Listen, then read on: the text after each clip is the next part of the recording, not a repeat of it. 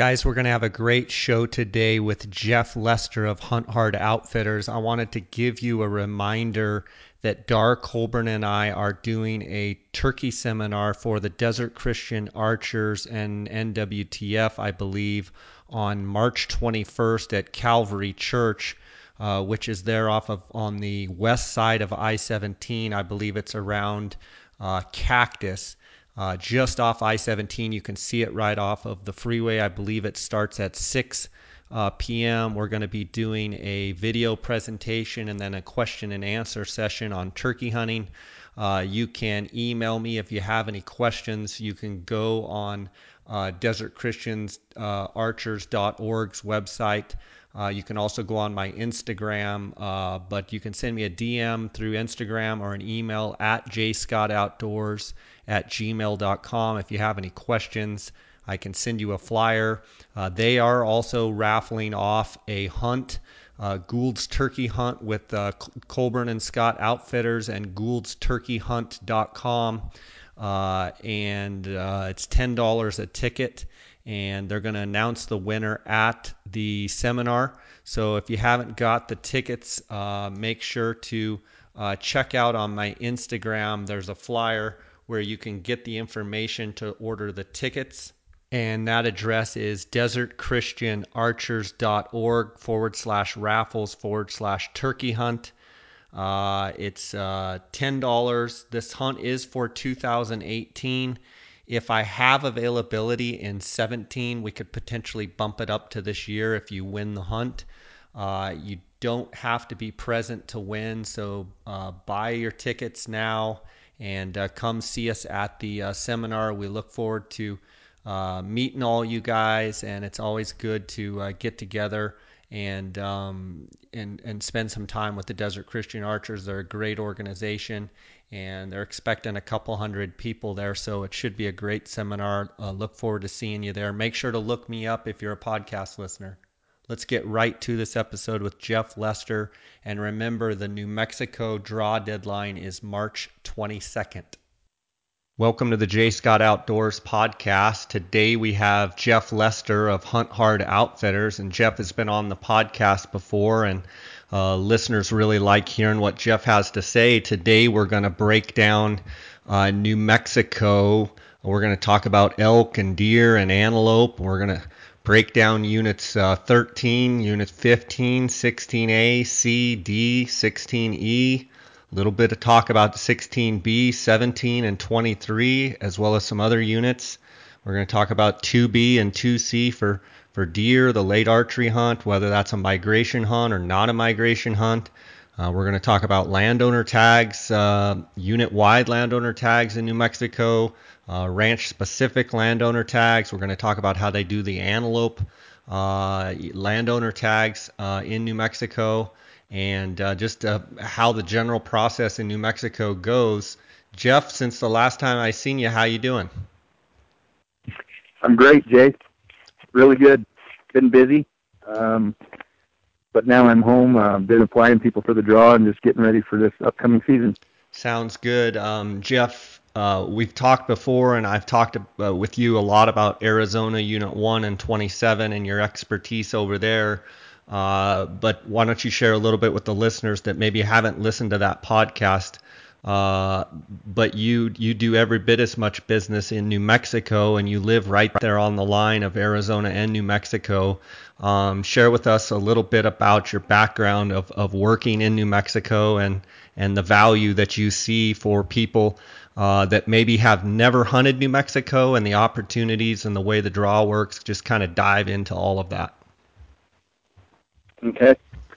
Well, I was born and raised in Springerville, Arizona, and that's, we're 15 minutes from the New Mexico state line. So as I grew up and stuff, we spent a lot of time in New Mexico as well as Arizona, hunting and playing around in the woods in both states. When I first started guiding and outfitting, of course, it was a good advantage to live where I live because I can outfit and run the business side of what I do in both states. And there's lots of advantages to being and being able to outfit out of where I do, because I kind of, if you were to draw, 150-mile circle around where I live, I'm based right in and around some of the best elk hunting in the United States.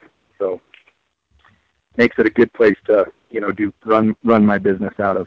For sure.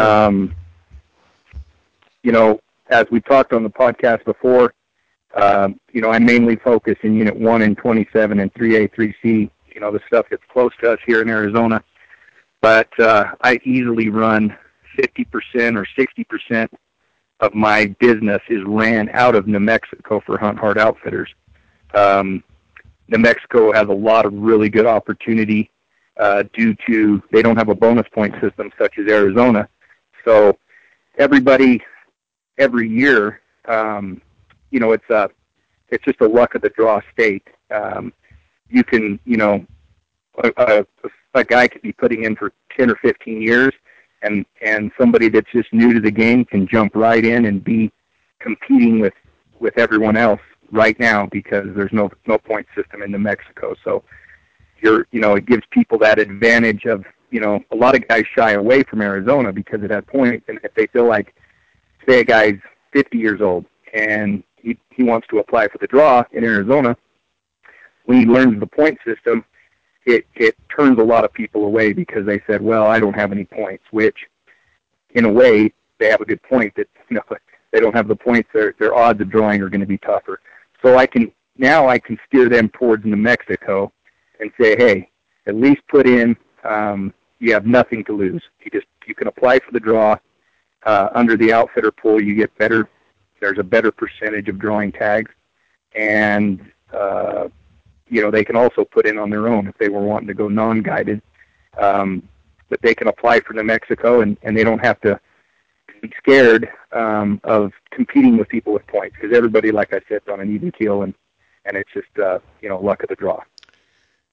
From your own experience, Jeff, like how many times have you personally hunted in New Mexico, and does that show that it is an equal opportunity state? Yeah. So myself, I don't know exactly I can't remember how many tags I've had in New Mexico. I've been hunting over there for over 20 years, and I've had a number of tags. I've had some muzzleloader, rifle, and a number of archery tags there. Throughout the years, I think I've killed 8 or 9 bulls in New Mexico.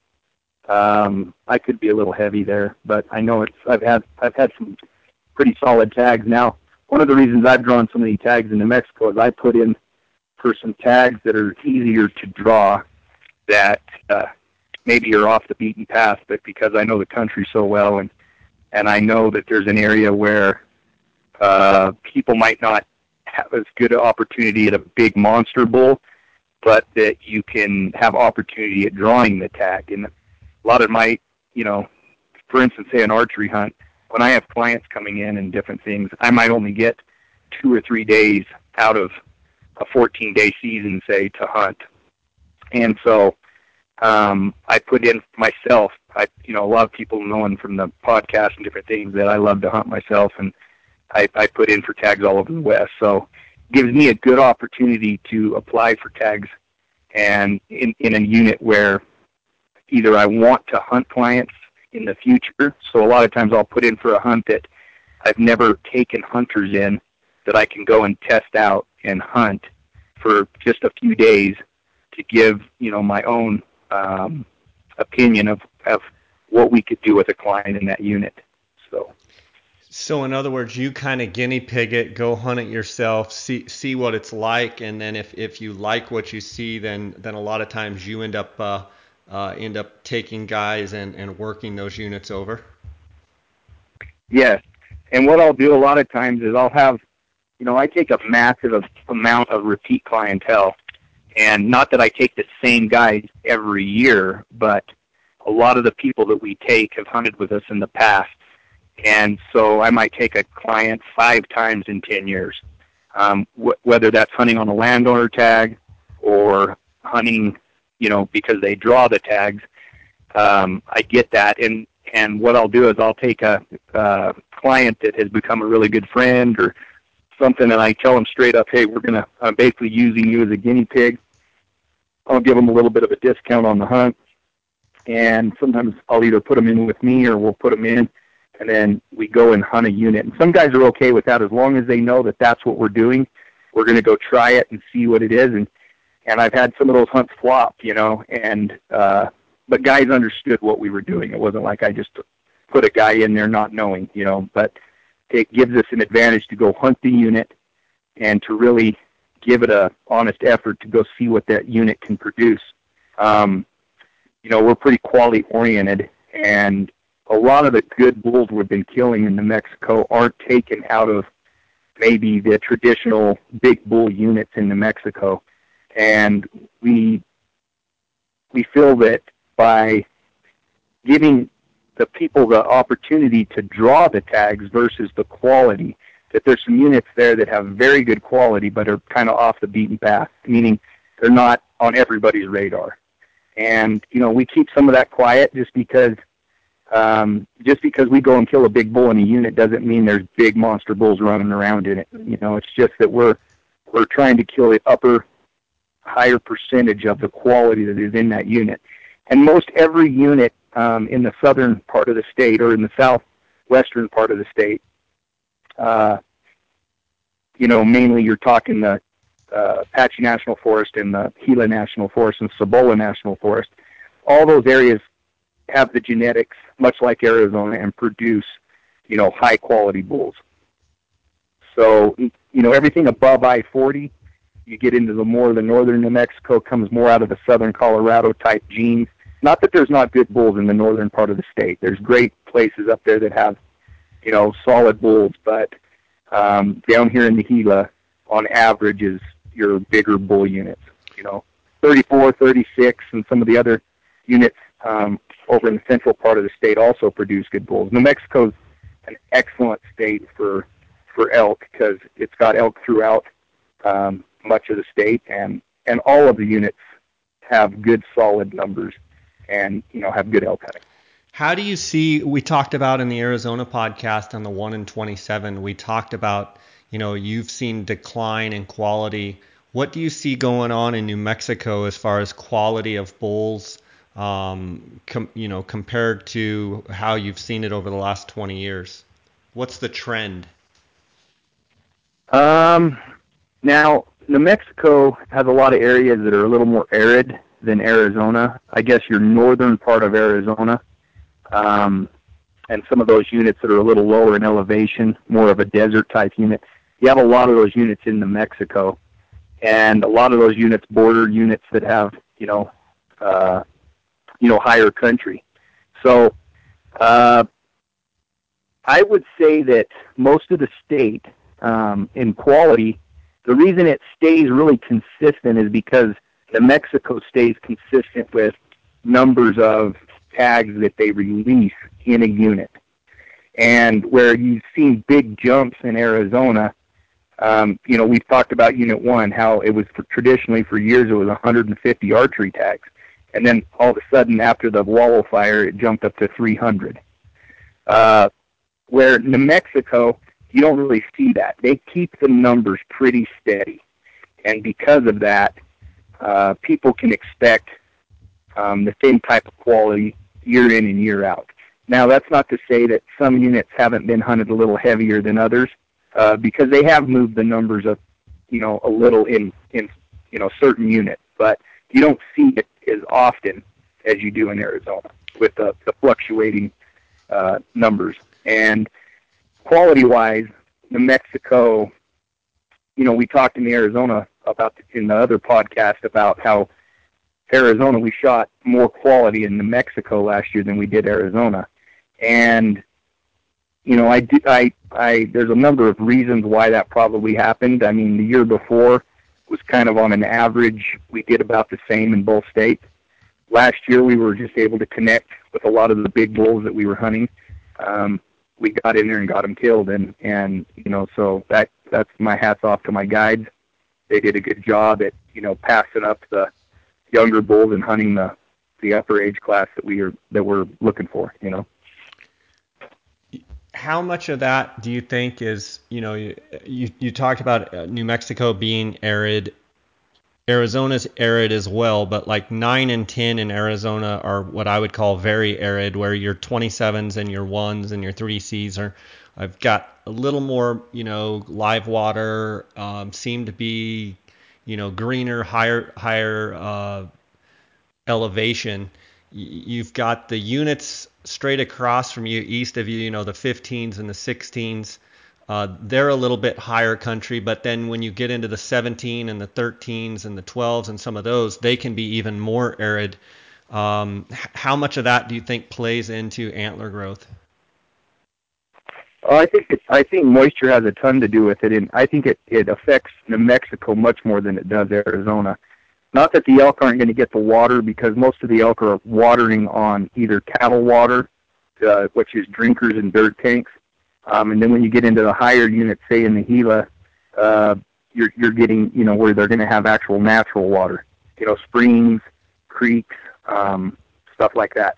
So you're not getting, if you were to compare New Mexico with Arizona in a lot of ways, that 9 or 10, like you were saying, which are arid units, your 13, 15's a cross between the two. It has kind of a little bit of both. 13, 12, those are really arid. And then 17 is got, much lower, like desert country in it. And then it's got some very giant, big giant mountains as well. And then when you get over into the 16 units, into the Gila, you're much more like a unit 1 or 27, where you have, some of that natural water, with creeks and such. Still has a lot of, cattle stuff, with drinkers and dirt tanks and different things, but it's got, a little more, natural water. So I just came from over there a week ago. I went over to meet with some ranchers on some landowner tags that I buy, and the Gila is covered up with snow right now. So all the high peaks in the Gila, as well as, in 17, everything right now that's above 9,000 foot has snow on it right now. So compare from what you saw the other day compared to in years past, what can you say as far as if you were going to look out into the future, how will it be? Average, above average, exceptional? Like what do you anticipate? What's your anticipation? We've had 3 really good years of horn growth in New Mexico. That's just been other than 1 unit. 17 was lacking a little last year. They had a big fire in there, and a lot of those elk, I think, moved into another unit. And 17 was a little tougher than normal for us. But horn growth wise, it was 7 or 8 years ago, we had what we called the year of the 5x5, and we had 2 bad drought years in a row. And the year prior is what really happens in New Mexico. So we've had, if they had a bad year a year ago, then the following year, without getting the moisture, it's going to be really bad. And we haven't seen that in New Mexico for a few years. We've had decent moisture throughout the monsoons, and as well as the winters have been, last year was a little bit shy on snow, but this year it's been very steady. And we've had a lot of warm storms come out of the southwest and across Southern California. When we get that jet stream flow, we notice that we've had warm storms, and so we've got a lot of rain, and it might not be snow on the ground lower, but the higher peaks are catching the snow. And, the ranchers that I've talked to said that this year has been, exceptional for moisture compared to years past. So I'm expecting this year to be very good. I think we're going to, have some definite big bulls hitting the ground, and I think it's just going to be another great season. So. Well, that's a good outlook. If it's shut off right now, it's still going to be average, correct? Like you don't see any way where if it just shut off, moisture shut off right now, that it could dip below average, do you? No, the only time you might see that is when the bulls are finishing out. You might, that's what we noticed in a couple of units last year. It didn't catch, they went into summer pretty shabby. And, a lot of those bulls in those units, just didn't top out very good. They had kind of weak fourth and fifths on them, and big front ends. So the way the snow sets right now and the moisture, the dirt tanks are, the ranchers are saying are really, got a lot of water in them, on certain places, not everywhere, but I'm just saying certain places. And the guys I've talked to said that the water situation is really good. And even if it's shut off right now, as long as you go into the summer, and those bulls are really healthy, which they've got plenty of feed coming off of winter, and they've got water. And as that snow melts, that snowpack melts on those north hillsides and stuff, those green shoots will come up in those little bottoms and valleys, and those bulls will find that good virgin grass coming up, and that's what they'll start feeding on. Where they've been browsing all winter, they'll move on to the grass here shortly and start searching down all that green lush stuff that's coming up under the snow, as well as right at the snow line and where the water's been running into the creeks and valleys. What are you hearing on sheds hitting the ground? They're starting to drop. It's from now till the middle of next month, the middle of April. That's when you'll really start. They're dropping every day now. Especially the big bulls, you'll get them to drop. Typically, they drop a little earlier than the smaller bulls, but I know of a few decent-sized browns that have been found and picked up. Not a lot. I went out 2 days ago testing out a new pack, and just did a little bit of shed hunting, and we didn't find anything brown, but the bulls are pushing the snow lines, and they're up tight where the greener grass is starting to come up, and I had a guide the other day that one of my guides found a couple of browns as he was out looking. He found a set of about a 360 bull. So they're starting right now. It's every day. More and more antlers are hitting the dirt. So it's just that time of year. So. Okay, you talked a little bit about the draw and how the draw works, and that everybody's on a level playing field, so to speak, because there is no bonus points or no preference points.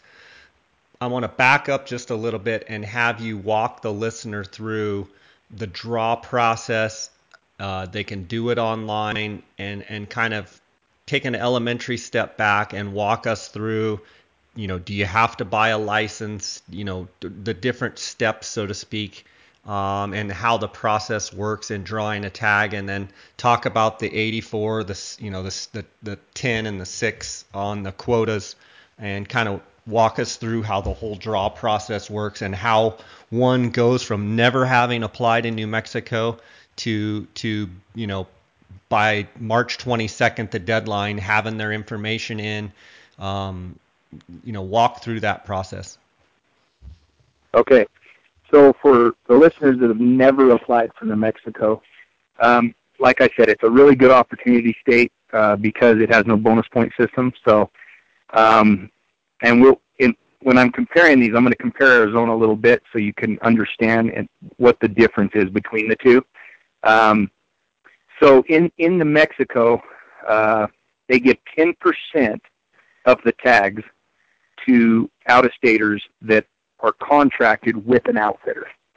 So 6% of the tags are people who apply on their own and choose not to use an outfitter. Now, if you drew in the 6%, you could still hire an outfitter. It doesn't mean you can't go outfitted. But basically, you would do your applications on your own, and then if you drew in that 6%, then you could call any outfitter and book with any outfitter you wanted. Now, in the 10% pool, we do what they call an outfitter draw, where you have to be contracted with an outfitter that's included in that 10% pool, and so you would apply with them. So if someone calls Hunt Hard Outfitters up, we have to contract with them. So we have a contract that they have to sign that they will hunt with us that shows all the terms and conditions, and then we apply them into the draw under our outfitter number. And then that in turn gives them 10% draw odds. 10% of being in the 10% pool versus the 6% pool. Now the 84%, is residents. So the residents of New Mexico get 84% of the tags, and those residents in that state could also still hire outfitters if they like, of their choice. So it just gives an opportunity to actually break it down. So if you have 100 tags in a unit, 16 of those tags are going to go to non-residents. And, that's a pretty good little chunk of tags that's going to be, given out to out-of-staters for those units. So just to be clear, Jeff, 10 of those are going to go in the guided draw that are contracted with an outfitter, and 6 of those are just going to be random non-residents that have applied on their own. Yes, that's exactly how it is. Yep. Okay, and then in order to actually go online and apply, if someone's never done it, what do they have to do? Okay, so basically they have to go online to, the New Mexico Game and Fish website, and which is wildlife.state.nm.us. Okay, that's the website for New Mexico Game and Fish, and they're going to create an account, and by doing that, they're going to put in all their personal information and build an account. And then they're going to have a username and a password that they will have in their records. And then you can choose your hunt choices for all the different species. And New Mexico has a lot of different species. They have some exotic hunts as well. So there's a number of hunts you can apply for. And then pretty much you can just start applying after you do your research on what you want to do. And that's pretty much how it works. And just to be clear, do you have to purchase a hunting license right there on the spot online? And if you do, no. Okay, you do not, only if you draw? You do. Yeah, so the system is set up that you can click, and you can buy so let me use an example. Say I have a hunter that buys a landowner tag right now, and he's going to hunt in the 2017 season no matter what. So, but we're still going to apply him for the draw to try to save him the landowner tag to either sell the tag to another client or another outfitter. So when we apply him into the draw, knowing he's coming this year, I'm going to purchase his license. But there's a box that you can click to have your money sent back if you're not choosing to. So if you do not want your license, you click a button and it sends you your money back if you do not draw. If you do not click that button, they will charge you for that license.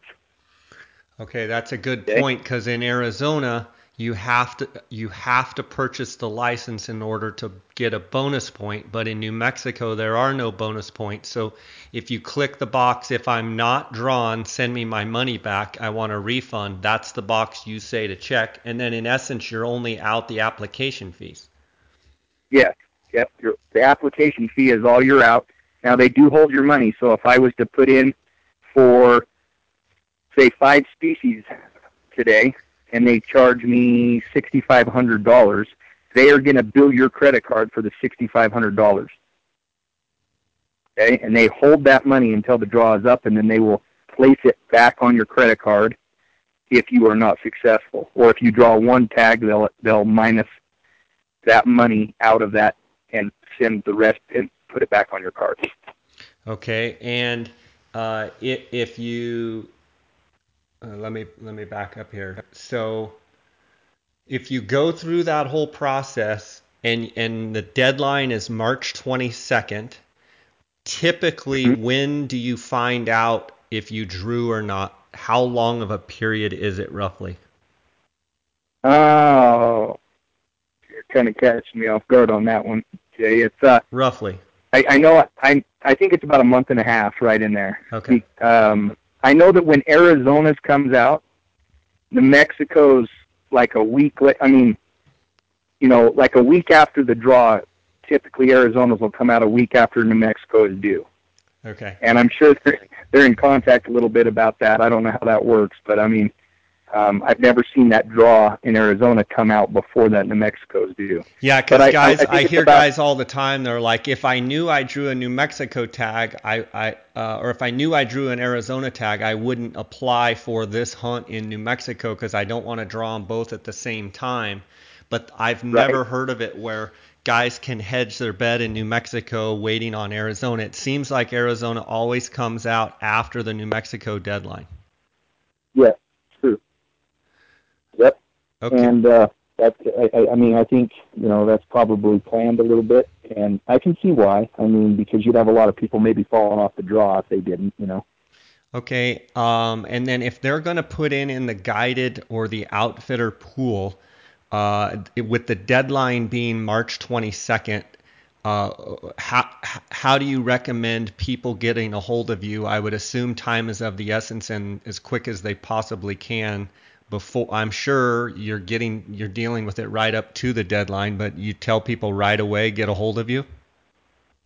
Yes, I have right now I have a pretty high call volume coming in.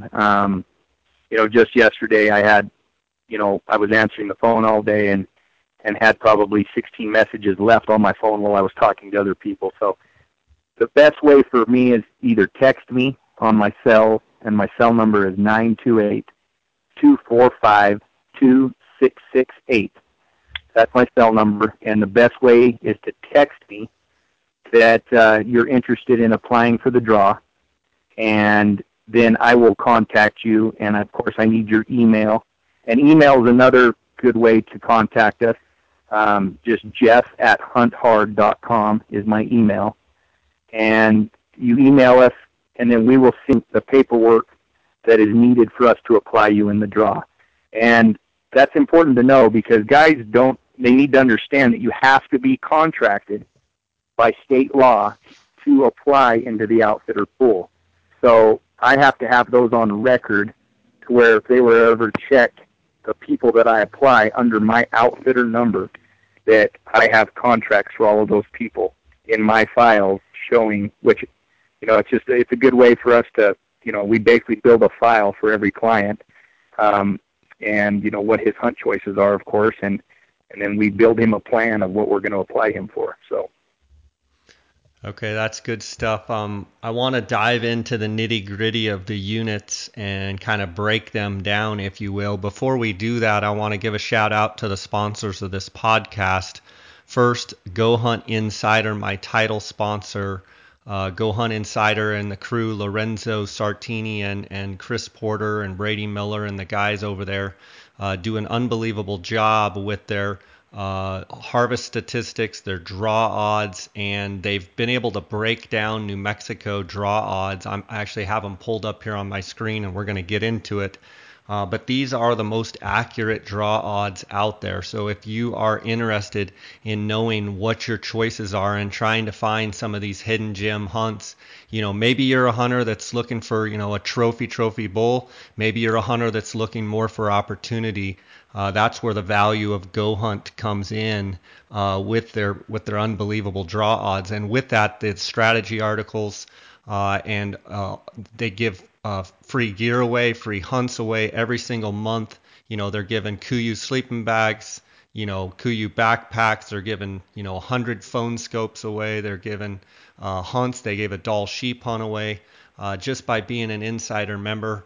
You can be in the drawing every single month. Use the J Scott promo code when you're signing up, and you'll get a $50 KUIU gift card when you sign up. They're going to send it to you electronically. I'd also like to thank KUIU.com. Jason Harrison has been. I've been using KUIU gear since they came out, and just in the last week or so, we've announced that KUIU is going to be a sponsor of this podcast, and we're going to have some cool incentives and promotionals that we're going to be running with KUIU. And it's easy for me to talk about KUIU because I've worn it literally since the first piece of gear came out. That's all I've worn. And I'm a believer in Jason Harrison and his crew, and love KUIU gear. Also, Phone Scope. Cheston Davis makes the best digiscoping, where he's taking any phone, can adapt it to any optic, whether spotting scope or binocular, and you can be taking photos and videos right away. If you use the JScott16 promo code, you get a 10% discount. And then the Outdoorsman's, the Optics Authority, Cody Nelson and his crew, outdoorsmans.com. Cody Nelson in Phoenix and his staff, They are the Optics Authority. If you use a J Scott promo code, you get a 10% discount there with the Outdoorsmans. I want to thank those guys for their support. And Jeff, let's get back into the nitty gritty of the breakdown of units, and let you tell the listeners kind of what units you like to guide in, and maybe what, to make it easy, we just start with numerically. Let's just start in I know you don't specifically guide in this unit very much, and I know I had a podcast with Tom McReynolds, and he works over this unit 12. Unit 12, let's just start there. On the elk, now we're going to be talking elk, both archery, muzzleloader, early rifle, and late rifle. What do you know about Unit 12? Well, 12 has some very good bulls in it. It's a very arid climate. Arid, elevation. Not a lot of, natural water and stuff there. It's very checkerboarded, has a lot of private land in it. You had a podcast with Tom, with Black Mountain Outfitters, and Tom has a lot of the ranches in that unit leased, and so he runs a lot of his hunts on private land. And there's very few tags that are available for the public in that unit. And if you break it down into the out-of-state and the percentages that you're going to draw, it's got a very, very tough draw, truck draws to draw those tags. Unit 12. As well as that, sorry to interrupt, but with it being tough to draw, with it being so checkerboarded and so much private land, it's really not a prime unit for the do-it-yourself guy because of the amount of private land compared to some of the other opportunities and a bunch of the other units we're going to talk about. Correct? Correct. 12 is, it's got a decent amount of elk in it. You're not going to see the amount of elk that you may see in some of the other units that we hunt, but it does produce some very, big bulls, on average. You can just see, Tom's definitely, they've killed some really big bulls over the years, in that country, so it definitely has the genetics, to produce, monster bulls. So. Okay, what about Unit 13? 13 is kind of a mixture between, you do have some big ranches in the unit as well, which a lot of the units in New Mexico have a lot of private land, but it's got the Cibola National Forest, and it's got a lot of different BLM and state lands. So there's lots of opportunity in 13. 13 is not a unit that's for everybody. It can be tough at times, just like 12 can be. It's got very good genetics, got some really big bulls in it. But it's not for everybody. What do you mean? Meaning if you're going to hunt on your own, you got to do a lot of homework. You could line up 100 guys that have hunted 13, and half of them had a terrible hunt and half of them had a great hunt. And it's simply because the elk are pockety, and they're not, you're not just going to go and park the truck anywhere in the unit and find elk. There's a lot of time spent on the ground, with guides, and scouting and stuff to get you into the elk. So guys that hunted on their own, that are very familiar with it, do very good there. But guys that are coming for the first time, 13 can eat you up and spit you out. Okay. What about Unit 15? 15, I live, 15 minutes from Unit 15. 15 was, in its heyday, was probably one of the biggest bull-killing units in the United States. It had phenomenal genetics, had awesome numbers of elk. It had high and low country, a great mixture of, elk habitat, and it was just an all-around awesome unit.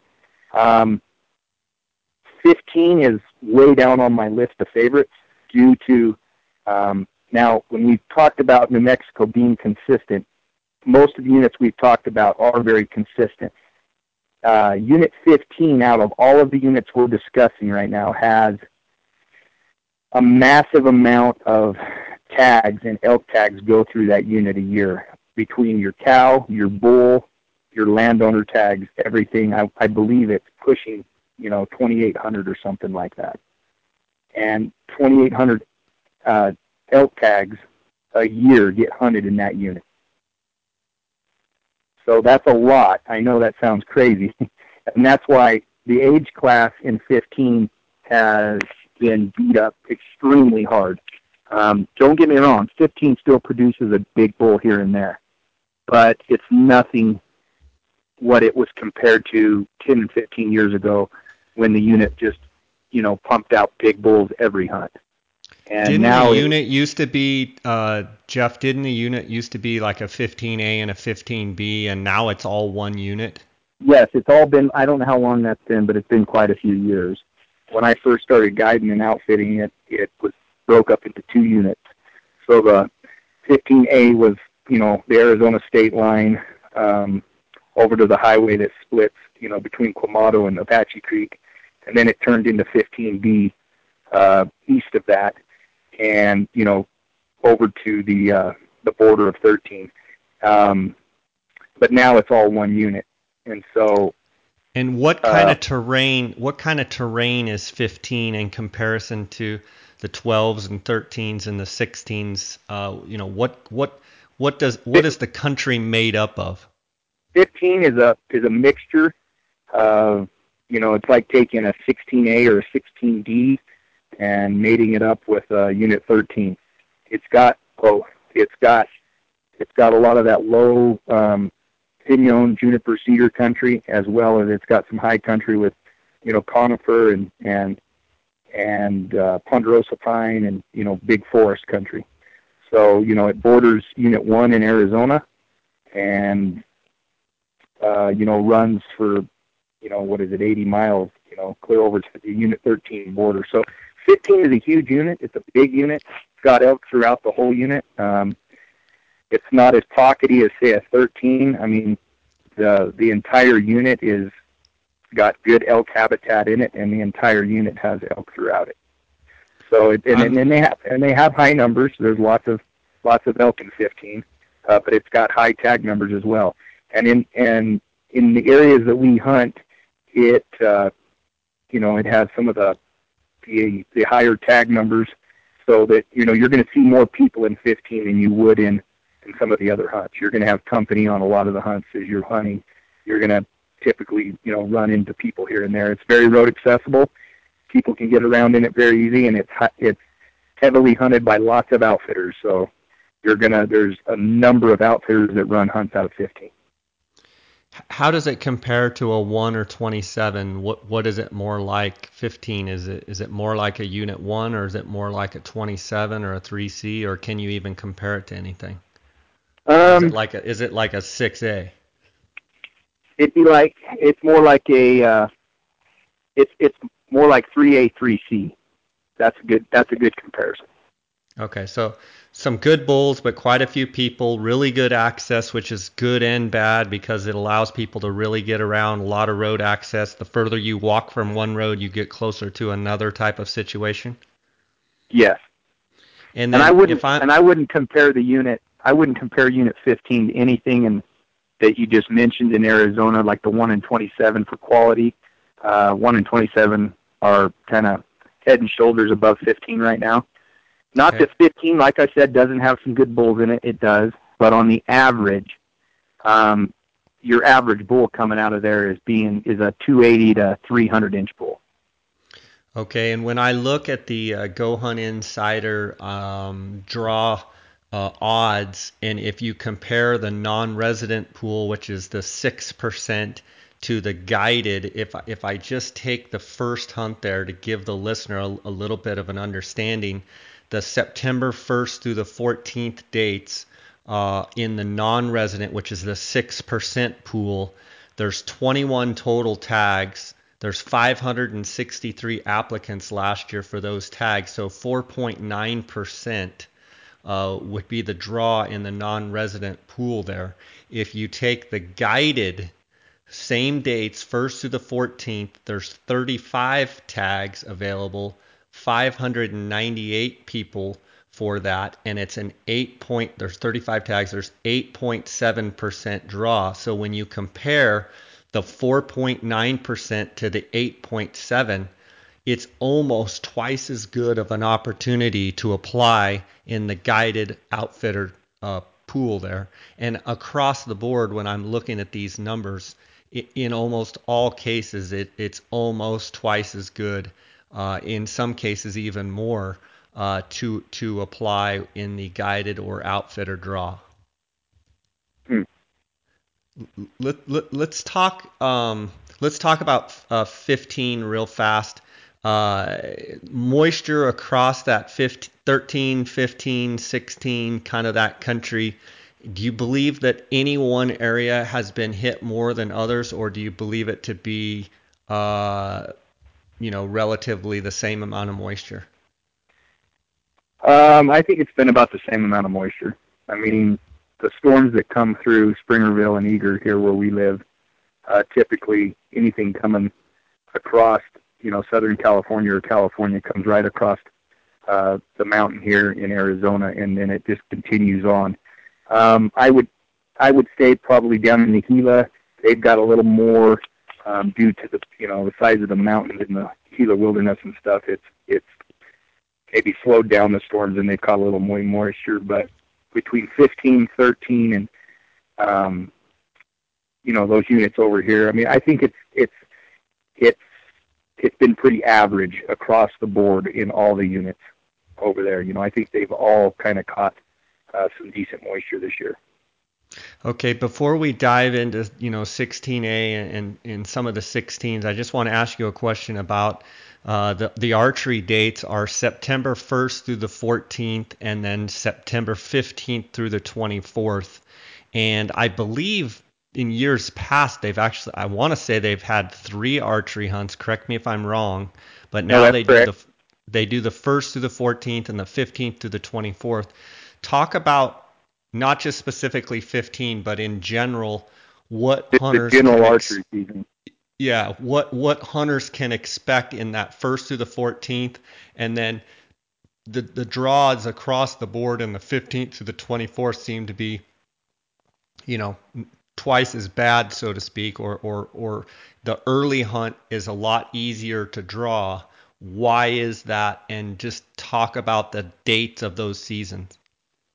Okay, so you are correct. New Mexico used to have it broke up into 3 seasons.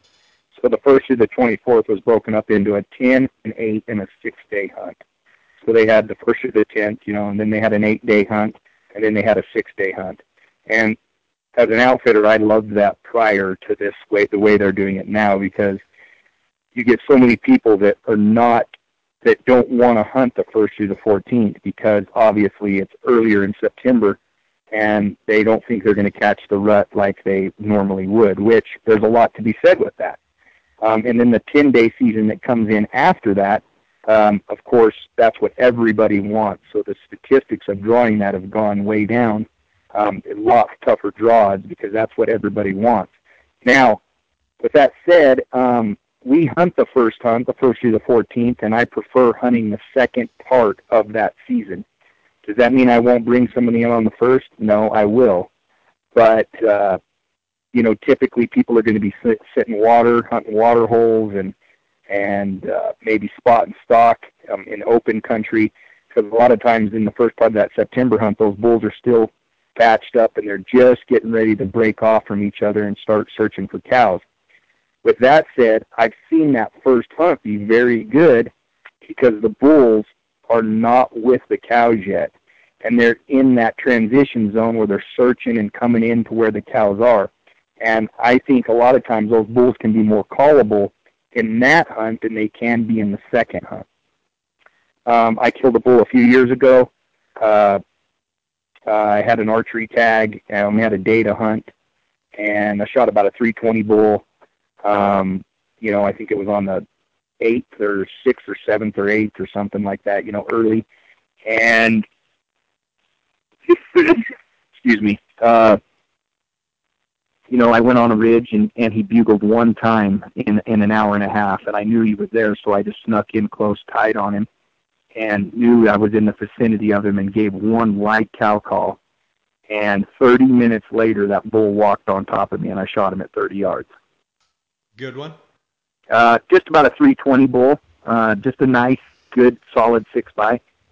And, you know, I only had one day to hunt, and in between hunters coming to another unit that we were hunting, and I had a tag in another unit, and so I ran in there, and I've killed a number of bulls on that hunt with my bow myself. Really like to hunt that first hunt sometimes. I like the second hunt for rut action. Obviously, those bulls are with those cows, and you hear the bugling, and the rut activity is much heavier. But that first hunt for the right hunters can be very, very productive. It's not for everybody, but it can still produce, you know, very good bulls. So, Okay, let's move on to 16A as an apple. okay, in the process of talking about A, we're going to talk about D as well. They border each other, the Gila National Forest. So 16D, which one's east, which one's west, or do they border north to south? Tell okay, the listener how they border. Okay, so you got 16D that lies north of 16A, and then 16A is in between 16B and 16D. So it'd be 16D, and then 16A, and then 16B. And they're all in the Gila National Forest, those three units. Okay? And they're all very good units to hunt. They've been burned pretty heavily in the last, I think it was 3 or 4 years ago, there's been a number of fires in the Gila National Forest between B and 16A. And D has caught some of those fires as well, but not maybe as heavy as 16B and A. But when we're talking about those Gila hunts, because a lot of guys are going to call, you know, you'll hear people all the time, you're hunting the Gila. And then they get here and they're not hunting the Gila. Like the Unit 13, 16E, 15, that's not the Gila National Forest, but a lot of guys call it the Gila because it's in and around the Gila National Forest. So that's something that Gila gets thrown out there a lot, and it's actually not very factual compared to what the actual Gila is. And 16A is probably one of the top units in the state right now. Very tough draws. There's not an easy hunt to draw in 16A. It's you know, a first choice for a number of applicants is 16A for a number of reasons. It's got big bulls, it's got a lot of elk, and the quality is just really solid. And you know, it's been really, you know, produced some very good bulls here in the last, you know, 3 or 4 seasons. 16A, if you were going to rank the 4 16 units, A, B, C, D, and E, so I guess 5 units. Where does 16A rate in quality? Probably number 1. A is probably number 1, and D is probably second. And a lot of guys would disagree with me there, and I wouldn't say that. D can be excellent as well. I mean, they're very comparable. A lot more country in AA is much bigger than D. You know, it's got a lot of access. There's lots of places you can get in and get around, you know, and hunt different spots and drive 20 miles and hunt a different spot that evening, where in D you might not get that, you know. I mean, you can still get around in the unit, but both of those units are very good. For quality, both, you know, D has got tougher draws because D is very limited. You know, D has got the least amount of tags out of any unit in the Gila, and it's, you know, very, very, very limited, you know, draw opportunities. I hear a lot of times, you know, D, everyone's saying D, 16D, and yes, 16A is good, but you're saying you think 16A is better. Yeah, in the years past, you got to go off past reputation, and for years, D was the unit. D had the biggest bulls in it, and I mean, everybody just wanted to hunt D, and for a number of reasons, and it had great elk hunting in it. In all of these units we're talking about, A in the last few years has produced some really, really big bulls due to much of the unit burning, just like Unit 1 and 27 in Arizona. They went in there and they planted the burns just like they did in Unit 1 and 27 in Arizona. And those elk thrived during that time. They were, you know, had very, very good feed. All the, the wheat and barley or whatever they planted with the helicopters. Those elk were in there, having a smorgasbord of, unbelievable nutrition. And that's why it was pumping out some big giant bulls. It's kind of tapered off, and just like 1 in 27 did, it's kind of going back to what it was. Last year the archery hunt was good. It was excellent, but it probably wasn't as good as the last 3 years leading up to last year, where it was phenomenal. A was on fire. And everything's kind of panning back out again, as it does after these burns.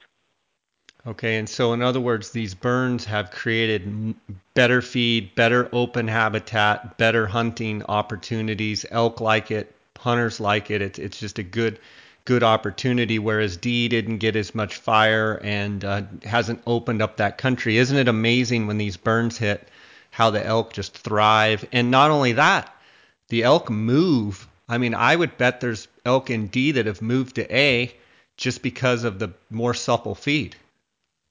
Oh yeah, you'll get that crossover big time because, I don't know what it is, and I mean, you get a lot of elk that you get on that transition zone of D, and on that transition zone of D and A, you have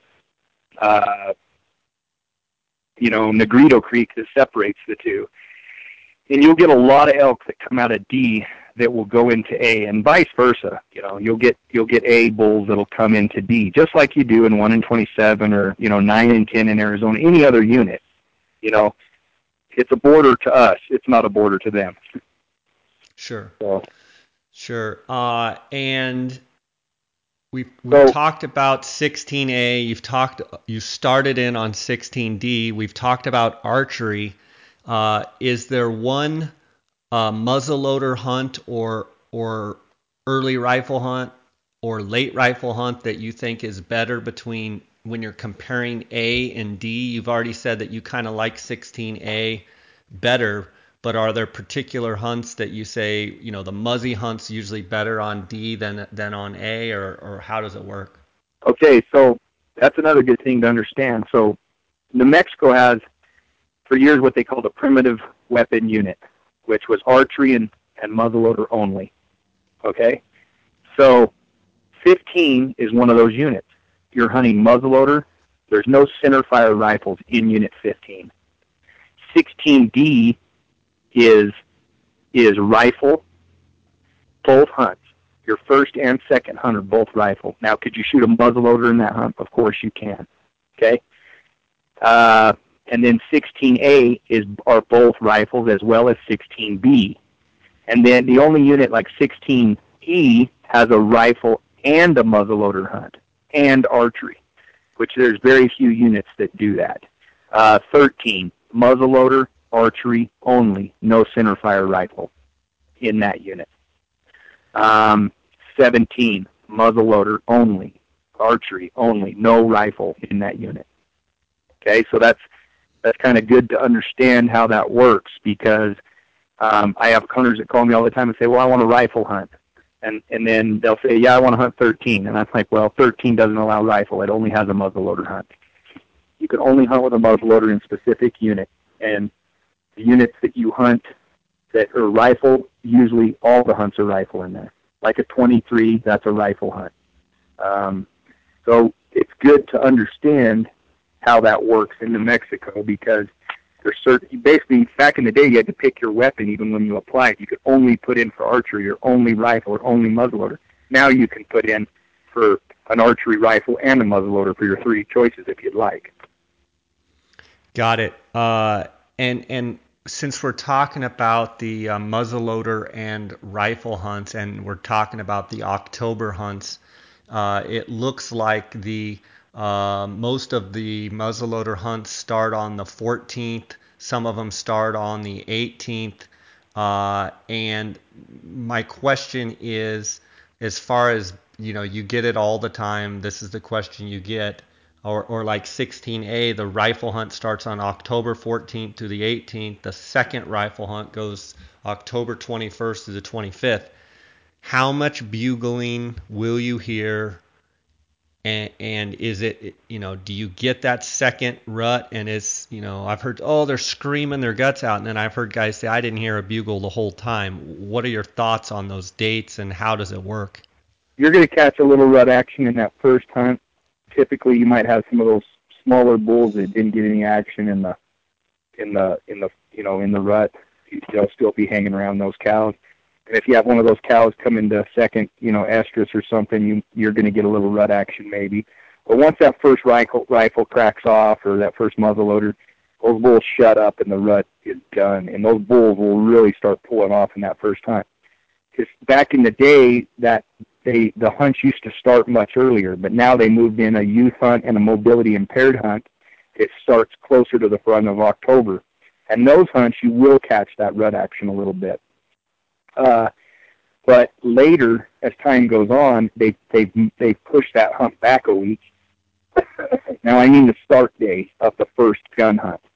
And, we get the question all the time, are we going to get any rut action? And the answer to that is no, I wouldn't count on it. You might hear a bull here and there. Last year I was hunting 16D in the first gun hunt. Opening, actually the second morning, we got into a little pocket of cows and bulls that were screaming their heads off. But that was the only day that week that we heard that. And when we got on the bulls, they were 300-inch bulls that were with cows. So they were just bumping along, and there was nothing of any size. All the big bulls were already all singled off and by themselves.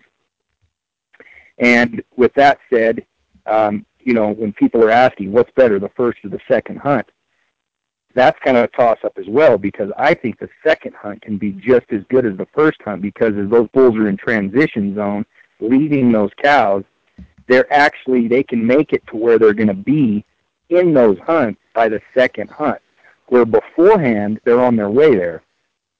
So I've had bulls show up that I never saw in the first hunt, and then I see them in these canyons, and I find them on the second hunt, and they're bulls that were not there the week prior. So there's bulls coming and going. And last year we had a bull on trail cam that we hunted in archery season. That bull was in a completely different unit in archery season, and I found him on the second gun season last year in a different unit. And it was about 20 miles from where he was rutting. Wow. So he had moved 2 mountain ranges, and when we saw him, it was a bull that we had seen in another unit prior in archery season, 20 miles from where he was in the gun hunt. And, we didn't shoot him. We passed him up, but he was he was a really solid bull.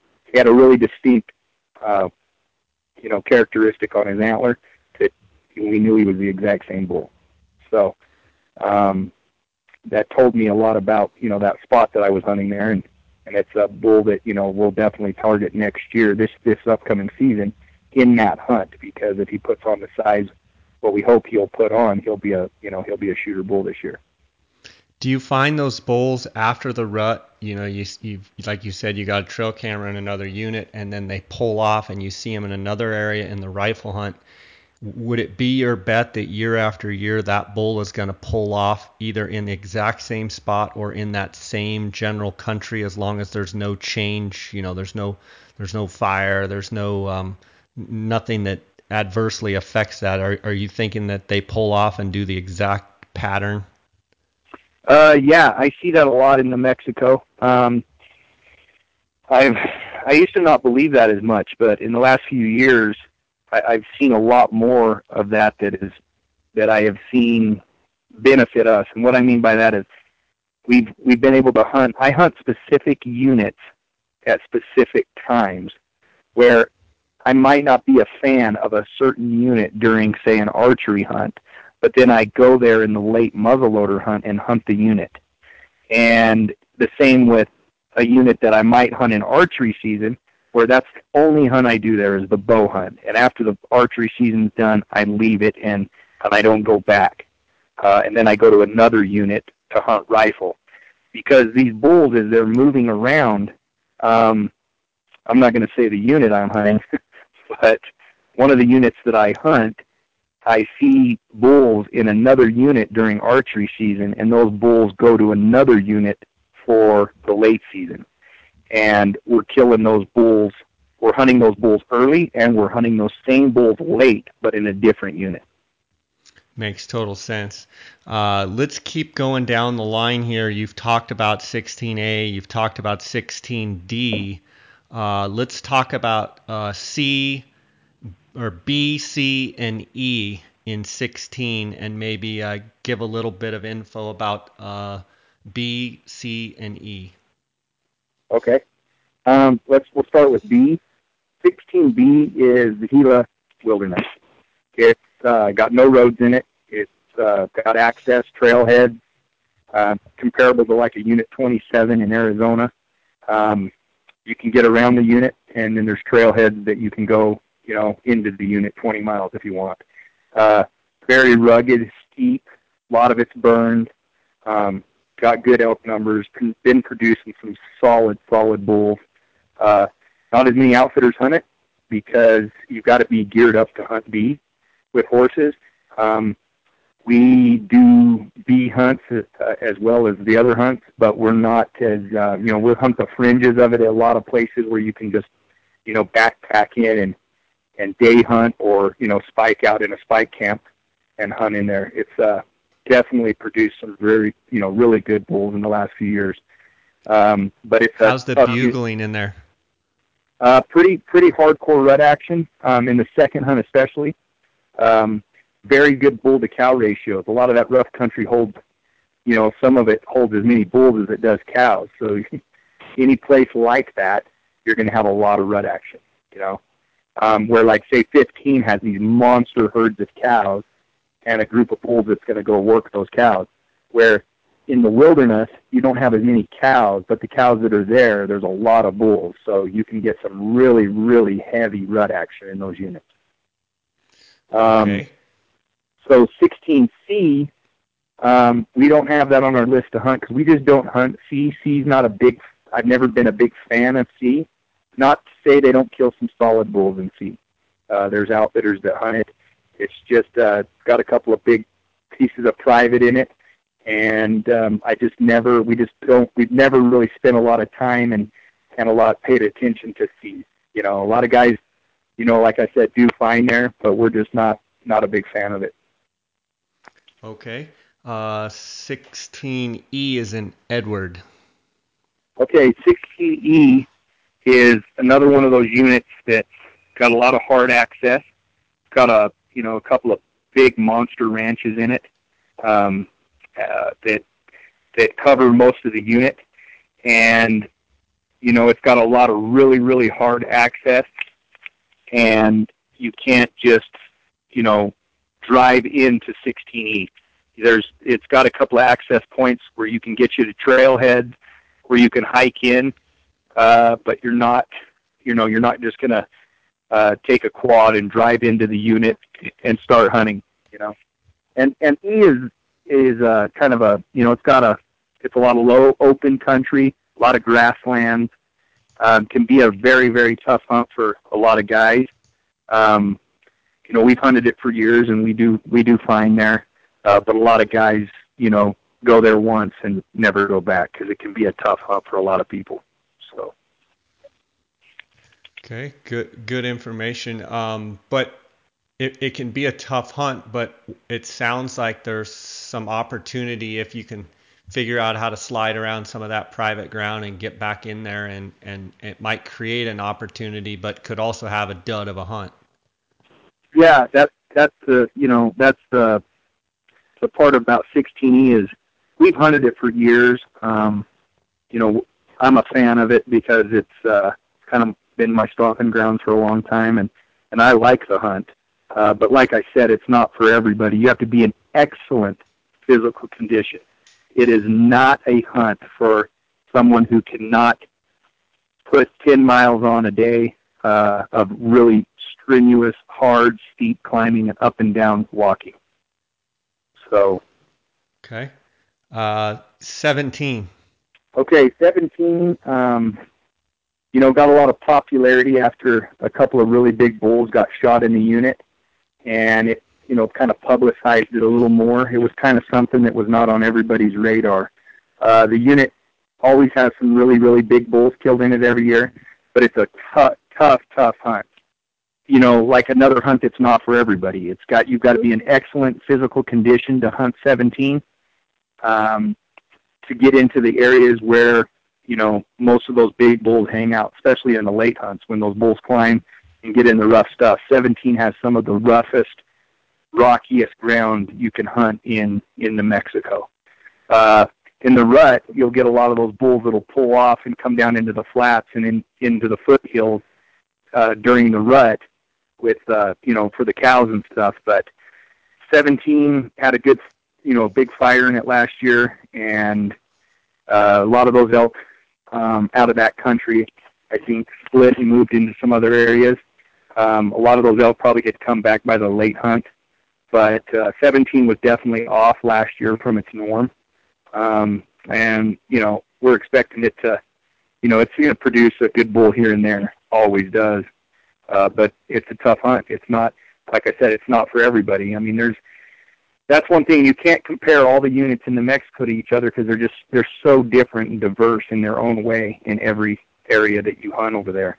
As we've talked, 15, it's a unit that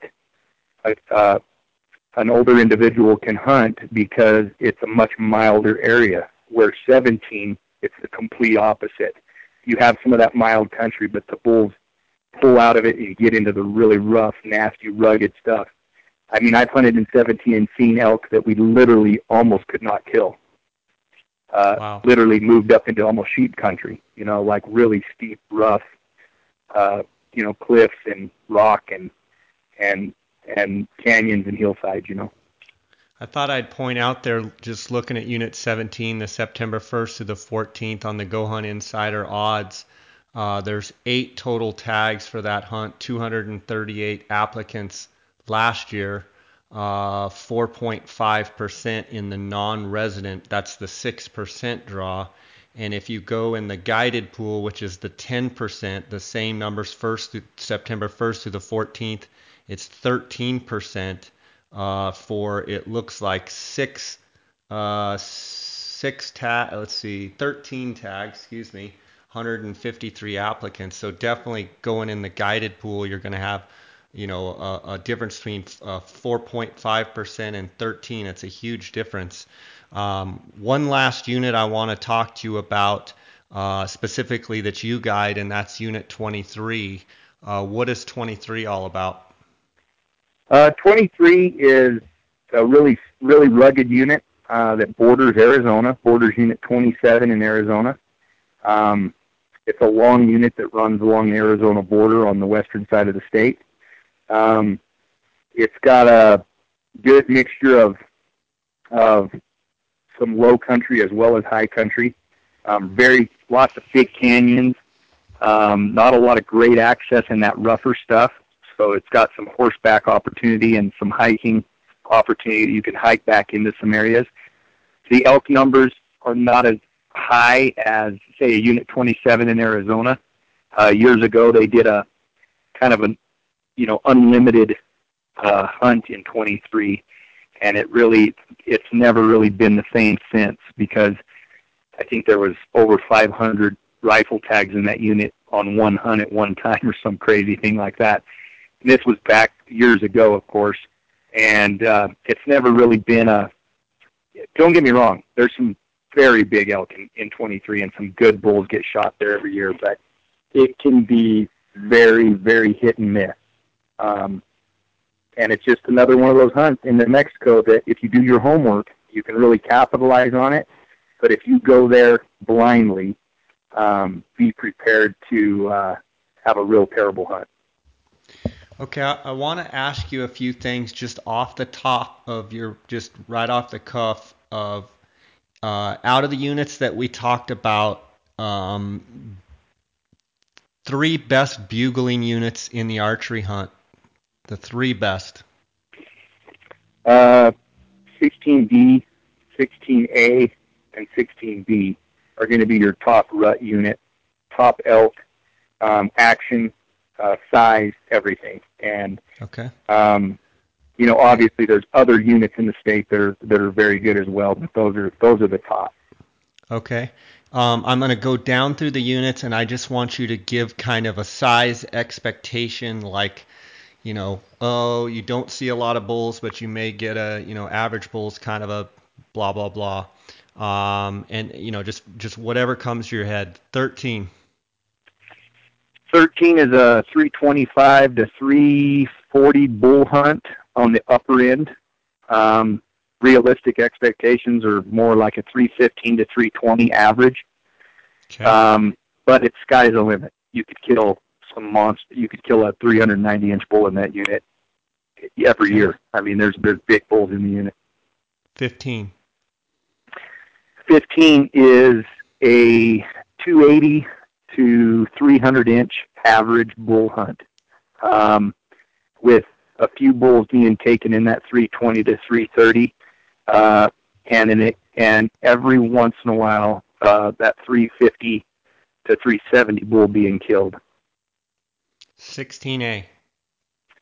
A is a average, I would say a 320 to 340 bull hunt if you pass up a lot of the younger bulls that you're going to be seeing on the hunt.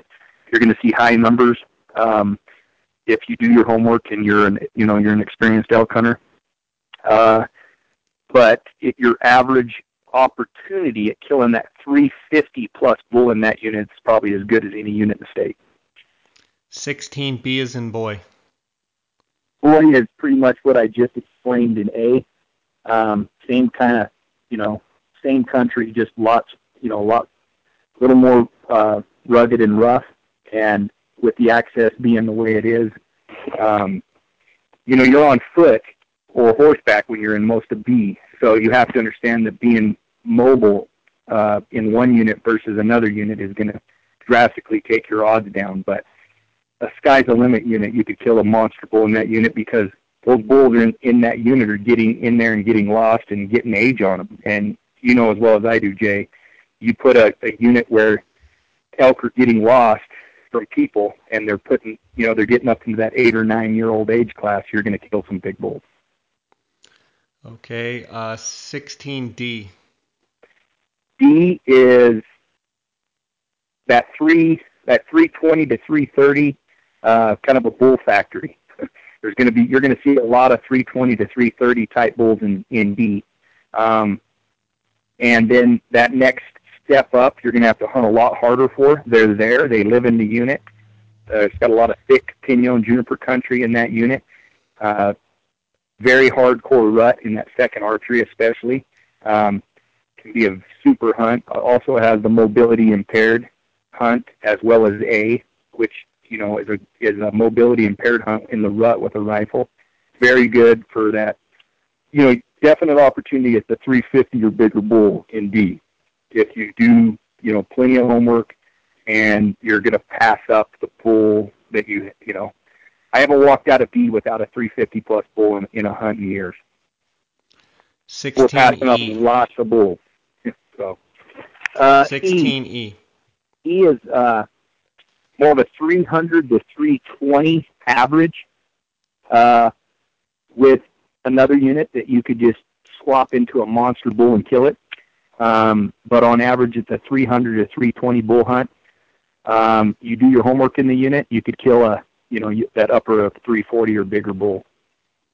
17. 17 is 17 is one of those units that you could walk out of there with a 410-inch bull and never even know that he was there. You could scout it all summer, never know the bull was there. You could go there in archery season and end up, hunting the biggest bull you've ever hunted in your life. And then you could go there 2 weeks later and literally not see an elk in the same country. I mean, it's and the draw odds from, that you read from Go Hunt explain that, because hunts that, the draw odds in A compared to, say, a 17 are completely different. The reason why is because you've got your specialty, your hunters that are looking for a certain kind of hunt, that are hunting 17, and then obviously you've got everybody that just knows that the Gila produces, solid class bulls every year that are hunting those. So in other words, it's a hit or miss, but 17 could produce. It could be a bust, or you could be a hero or zero. Yep, hero or zero. That's a great way to look at it. Out of last year, and we talked about this in the Arizona podcast. Last year, out of all the hunters we took, I think we took 49 elk hunters. We killed 44 bulls. Our 217 hunters in the gun hunt, in the gun season, we did not kill elk in that hunt. They both missed bulls and they saw bulls, but we did not. They passed bulls that they probably should have shot early in the hunt that we did not find later in the hunt. Looking for, the upper age class bulls that are there. Now I have a buddy. Yeah, hero or zero. Yeah, hero or zero. Now I have a buddy who in the last 2 years has produced a 370 plus bull in a hunt there the last 2 years in a row. But he was hunting one specific bull that he found scouting, and he hunted that bull till he killed him. And so those bulls exist in there. They live there. The auction hunters always look in 17 every year because it's a unit that can pump out a big giant bull. But it's a hero or zero hunt. It can be a hit or miss, very much so. So both of the people that booked with us last year in the unit in that hunt drew on their own and called us. It's not, like I said, it's not on my top list of, applying guys for. But I would hunt it myself again, no problem. You just have to go into the hunt with the right expectation, and you'll be fine.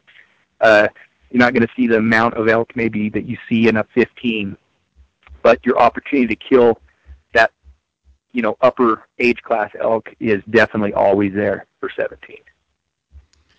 Okay, 23 average elk seen, or average elk harvested. 23 can be very hit and miss as well. It can be a lot compared to the 17. I know lots of people that go there and really take a butt kicking.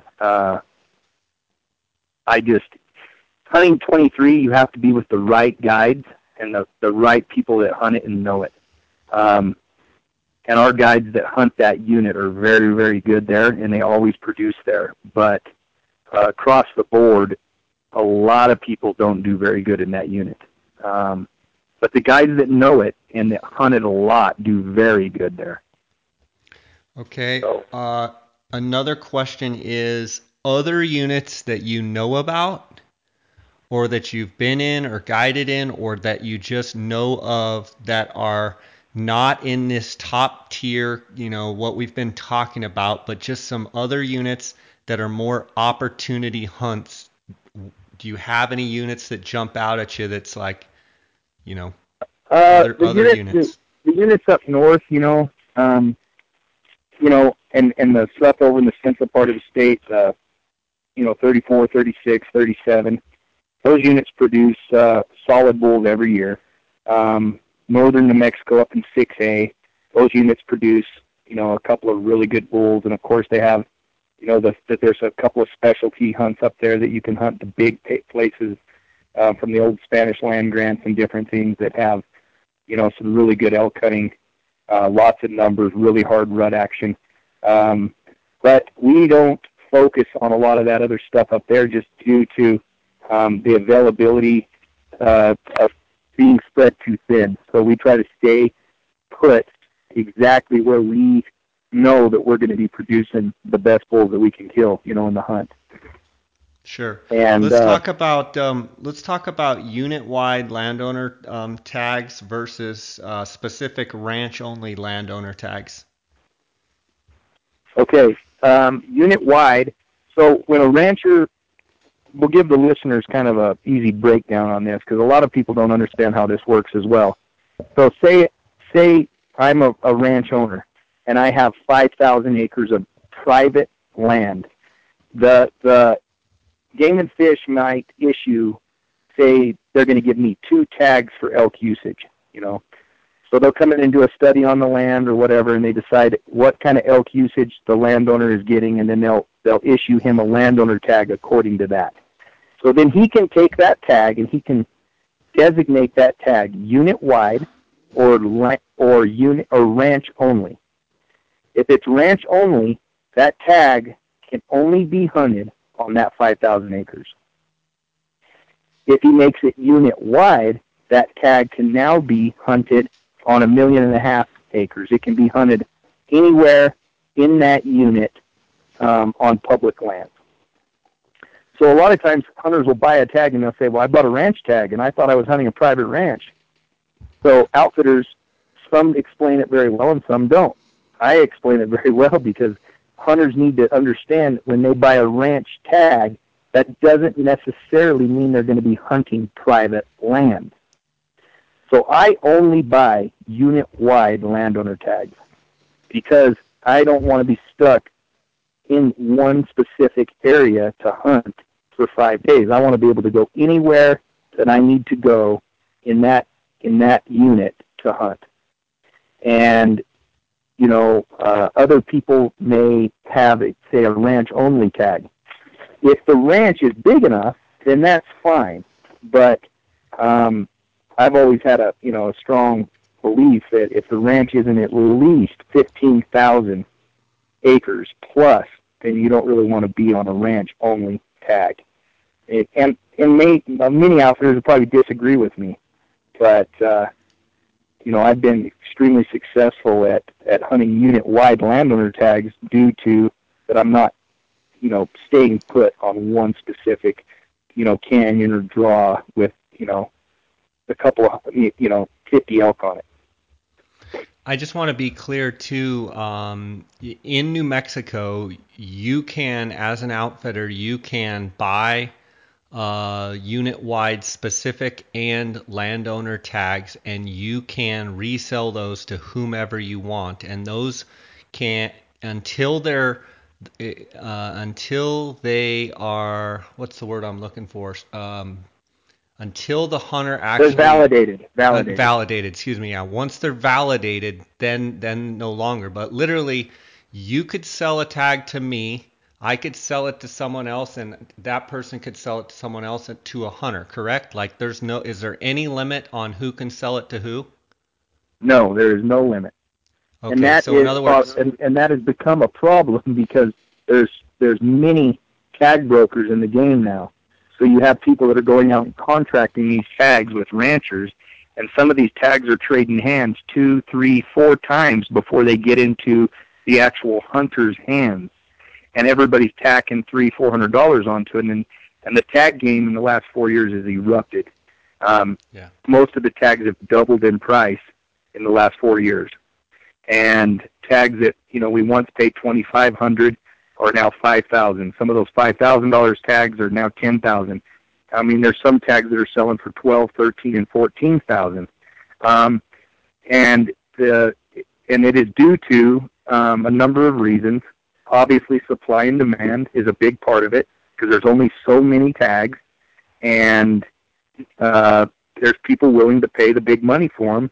And when they're trading hands 2, 3, 4 times, everybody is, tacking money onto them, But most of the time, you get the tags.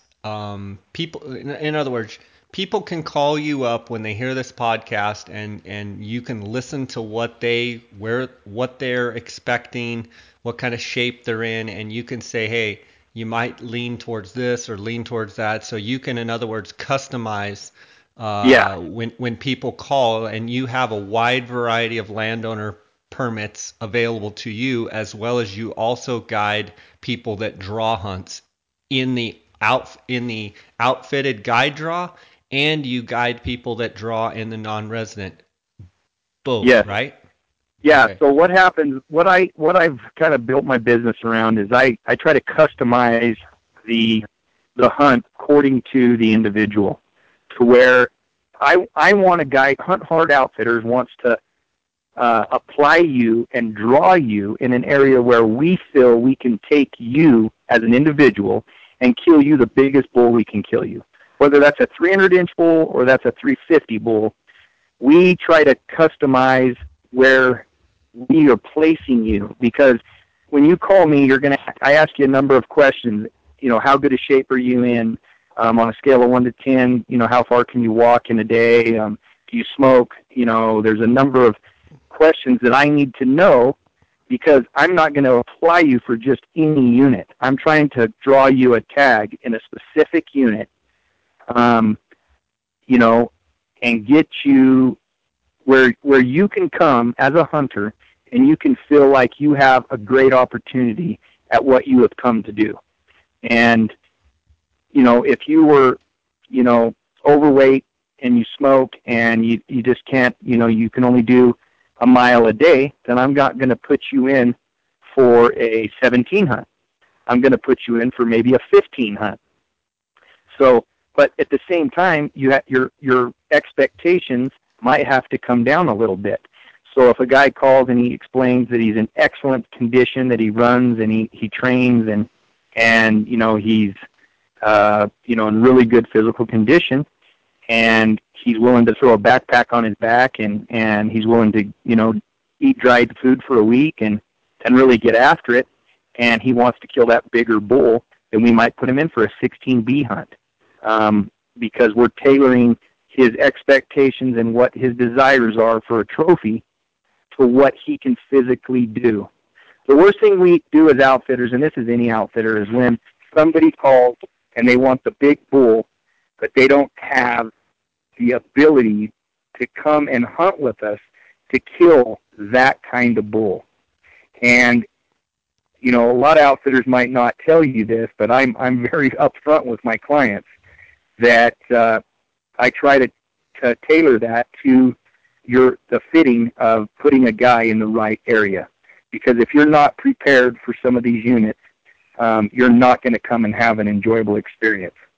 And so that's why I ask so many questions to each hunter that calls, because everybody is not created equal when it comes to that, and you just need to know that up front so that you don't come and have a bad experience because it wasn't maybe what you thought.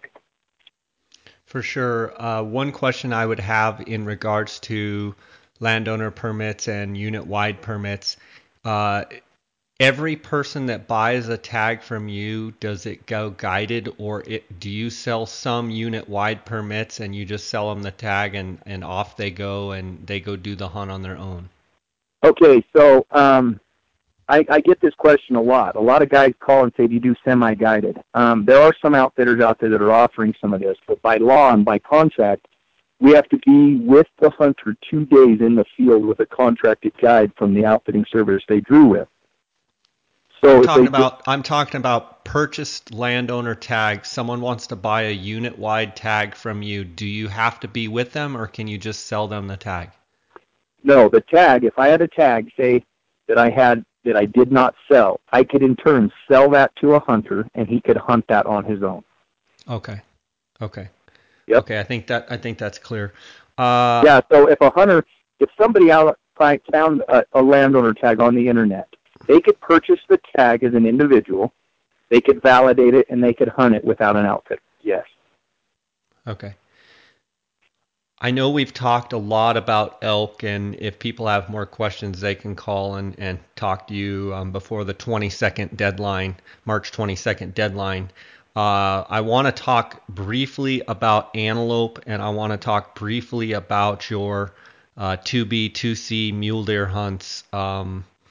First, tell me about the antelope and how it works, and then tell me about the deer. Okay, antelope in the state of New Mexico can be confusing for a lot of people. Basically what you're going to do, you're going to apply for the draw, you're going to pick your choices, and when you put in for the draw, the state is going to, do the drawing. If you get picked, you're going to get placed on a ranch. And when you get placed on that ranch, that's the area that you have to hunt. So you could scout. You can't go and scout a buck and think in any part of the unit. So you're going to have a specific area. It could be private land. It could be public land intermixed in that you could hunt. But but you're going to be placed in a specific area and told that that's where you have to hunt. And so it can be kind of confusing to people because they get the tag thinking they can hunt anywhere in the unit. And in some areas, you can hunt on public lands in that area, in that unit. But if you're getting put, with ranches that are included in the program, you'll be placed on a specific area. So to explain that, I buy a landowner tag for a specific ranch. The ranch is 65,000 acres. On that ranch, I have one tag that I buy. On that exact piece of private, there's 4 public tags that will hunt the same time I hunt. So there's five hunters will be hunting that 65,000 acres for antelope. Me on my landowner tag and 4 public hunters that get placed on that ranch. Okay. Okay, so that makes sense. And how is the quality of antelope in New Mexico? I mean, they have some of the best antelope in the world, right? Yeah, it's got some giant antelope. The quality's come down in the last few years for a number of reasons. I think, like areas that we're hunting on, we've had, a lot of coyotes. So you see a lot of, the fawns, up and coming, fawns, and the coyotes are pretty hard on antelope. The ranchers try to do a good job at getting rid of, they fly and aerial gun them and stuff in different areas. But there's places in the state that have just awesome antelope hunting as well, so there's the top units in the state to put in for. I mean, if you draw and get placed on one of those really good areas, it can be an excellent hunt, and it's got some really good opportunities for antelope. Very tough tag to draw, though. Very, very tough tag to draw. How many antelope hunters, do you take a year roughly? Oh, we only take 2 or 3 antelope hunters a year. The most I think we've ever taken was 4 in 1 year. And obviously we're hunting a couple of landowner tags, and then last year we actually drew a couple guys, and it was the first time in 3 years we had actually drawn somebody in the antelope hunt. And they actually got caught in Alaska and couldn't make it back for the hunt. Oh, so they were actually placed on probably one of the best ranches that New Mexico has for size. It was an awesome ranch, and they just called me and said, we're stuck, and they called on a sat phone and said, we can't get out. We're socked in, and so they didn't even come. So. Wow. And New Mexico doesn't have the point guard like Arizona does, where like once you are issued that tag, you're done, right? Like it's you can't give it back. No. Once you draw the tag, because there is no points, there is no point guard. But I just wondering if you could get your money back once you draw it. It's yours. Yeah, it's your tag. Yep. Okay. Let's talk. Tell me about the 2B, 2C deer, the late archery. People say it's the rut hunt, it's a migration hunt. What's going on up there? Okay, so we're going to start up in 2B and 2C, Rio Arriba County, and up, the stuff that's up on the Colorado border. For years, it was ranked as number one hunt in the state. There's 3 hunts in northern New Mexico in Unit 2B, and the first hunt overlaps our elk season in the Gila, so we don't hunt the first hunt anymore. We used to hunt all 3 hunts. We would take anywhere from 10 to 12 hunters up there a year. But as time has gone on, the hunt has drastically went downhill. That's not to say there's not some very good deer in the unit. There's some big deer that still get killed up there every year. We've just cut back on our numbers that we apply for the unit. It's not a unit that I just put anybody in for.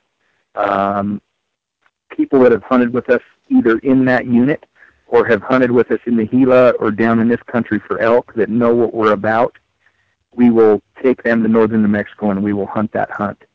But it's not I'm not a big fan of taking guys there that are going to judge the rest of our abilities off what that hunt produces now, because that hunt is now a 150 to 160 upper end buck hunt for average. I wouldn't even call it an average. That's guys are killing that kind of deer up there. But even that deer is not just a give me in that unit anymore. The 2B's got a lot of deer.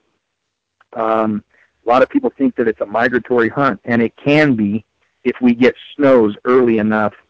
But in 10 years, I've seen the migration maybe one time where the deer started to really filter in by the third hunt in November there.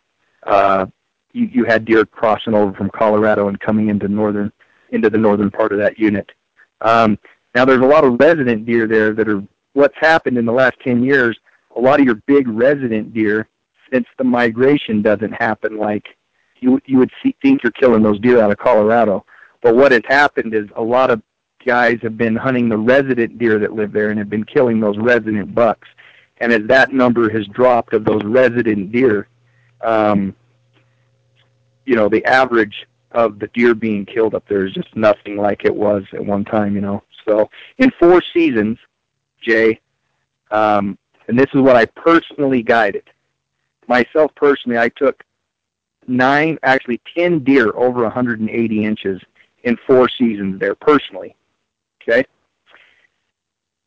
And then after that time period, it drastically dropped off, and we're still seeing and killing a good deer here and a good deer there, but nothing like we were, 6-7 years ago.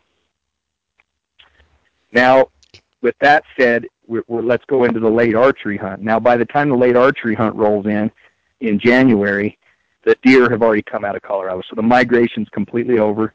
There's many. You're going to see. You can see 200-300 deer a day on that hunt.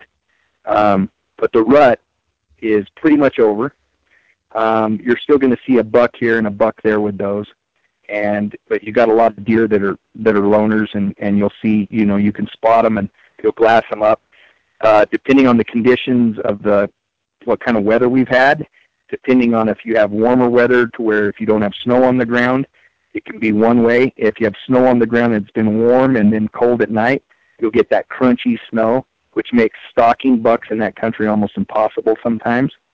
But it can still be a really good hunt. I've never, very high success rate for killing in the 2B hunt.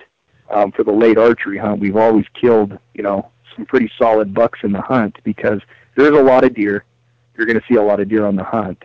But if you're looking for that 180-plus buck, you're going to have your work cut out for you, hunting it. So is the best part of that hunt the first part of that hunt? Yes, if I'm going to hunt the January archery hunt in 2B, I like to be there, New Year's Day. The first day of the hunt. And then that first week is when we like to hunt it. If the season's 2 weeks long and, guys that have the time and abilities to go and stay longer could, find a big deer and hunt that one buck.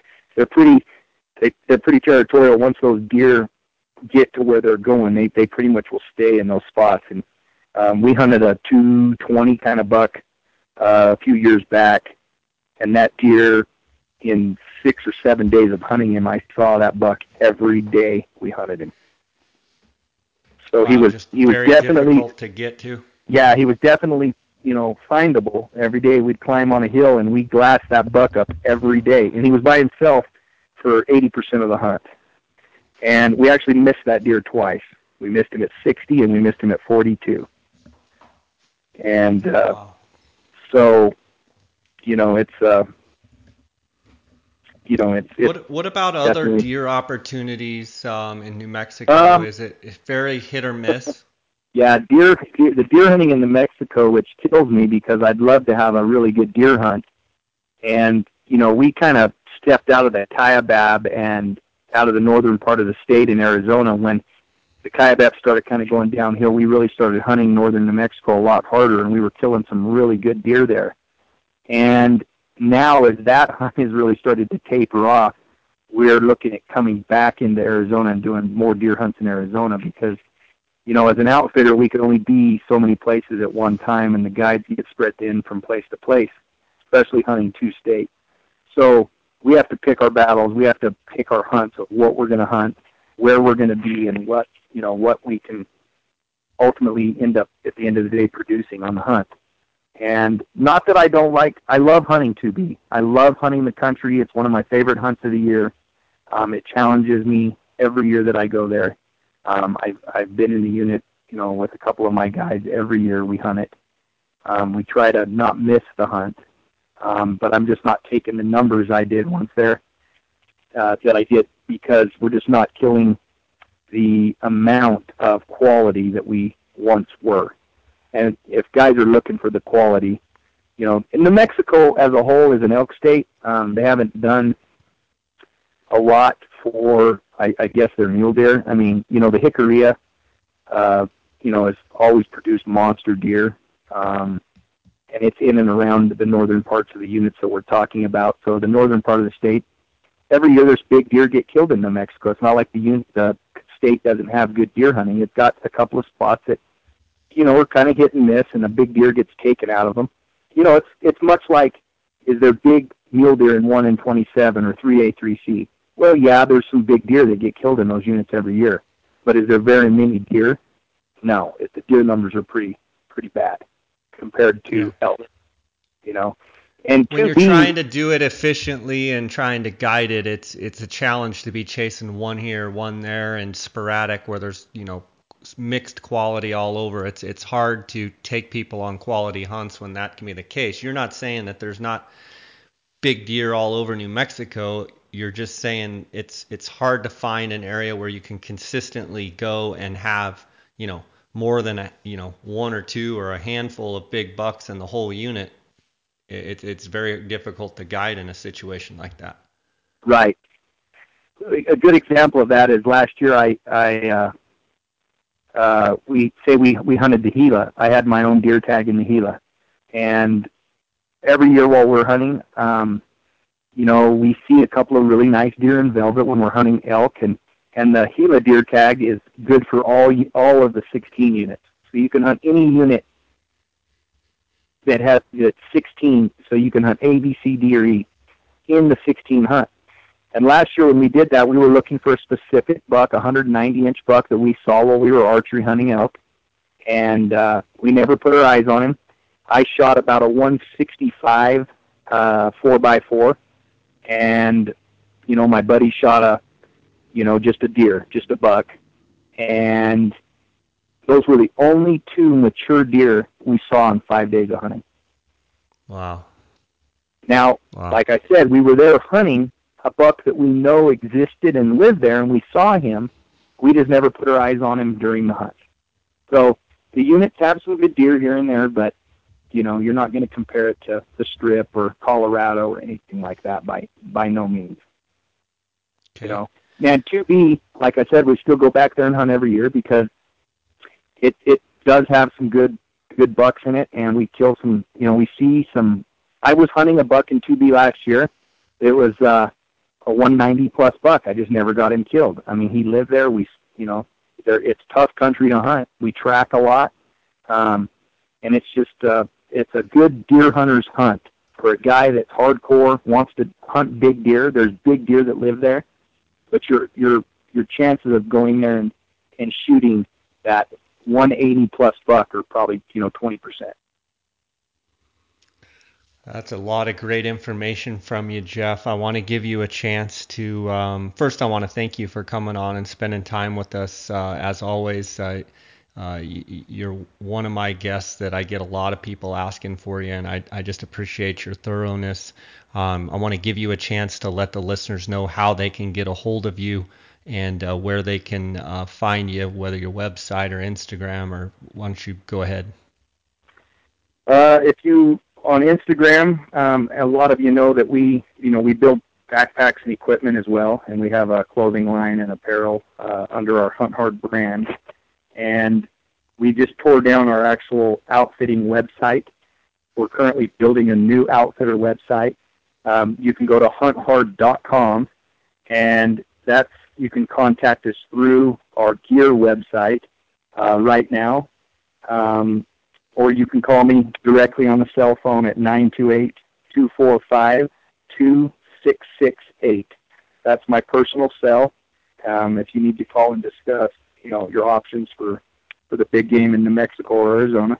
And then on Instagram and Facebook, we're both on Instagram and Facebook. Facebook is just under Hunt Hard. And our Instagram handle is Hunt Hard _ gear. So it's Hunt Hard _ gear. And that's how to find us on Instagram. And that's pretty much the best way right now. We're getting this new website up and moving from our gear side, and we're connecting all of our outfitter. We're building our outfitter information that will go on the website here in the near future.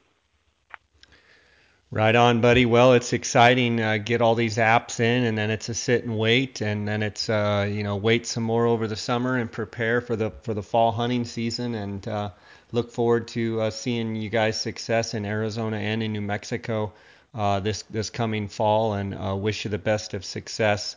And congrats on your success last year on your personal hunts in Utah and Arizona, and we'll see if lightning strikes and you can draw again. But I know you run a great business. You've got a great reputation, and I appreciate you coming on here and just open booking it with us and giving us all the down to earth scoop on all these units. And I want to encourage the listeners to reach out to Jeff and chat some more with him. And I just appreciate you coming on here. Okay. Well, I appreciate it too, Jay. You run a great podcast, and it's really good to. I appreciate you having me on here to give the listeners a lot of the information that you provide. Gives people, when we're outfitting and we're out selling hunts at shows and different things, we answer a lot of the same questions every day. And obviously I'm answering a lot of those same questions now, but this gives a good opportunity for your listeners to come back and re-listen to what we've talked about, and the other people and good guests that you have on here gives them that insight, and they can come back and listen to it again and again to make sure that they understand the way that all these different states work. So I really think that's good service that it provides for you. So. Sounds good, buddy. Well, take care and pat those kiddos for me. And you got 3 little ones under 3, don't you? Yeah. So actually, I have 2 older kids, 15 and 13, and then I have my youngest. One of my younger sons, Jax, actually turns 4 today, and then I have 2 under him. So I basically have a 2.5-year-old, a 4-year-old now, and a baby girl that's 9 months old. And your wife's calling you to announce that you got twins on the way. No, it's official. It's official. We're done. The plan was 1, and we had 3, and so at this stage of the game, I'm 42. I don't need to have kids when I'm 72 and that. But I'll be doing a lot of hunting when I'm 60 with these kids. I can tell you that. That's awesome, buddy. All right. God bless. Take care. Okay. Okay. All right, Jay. Thank you. All right.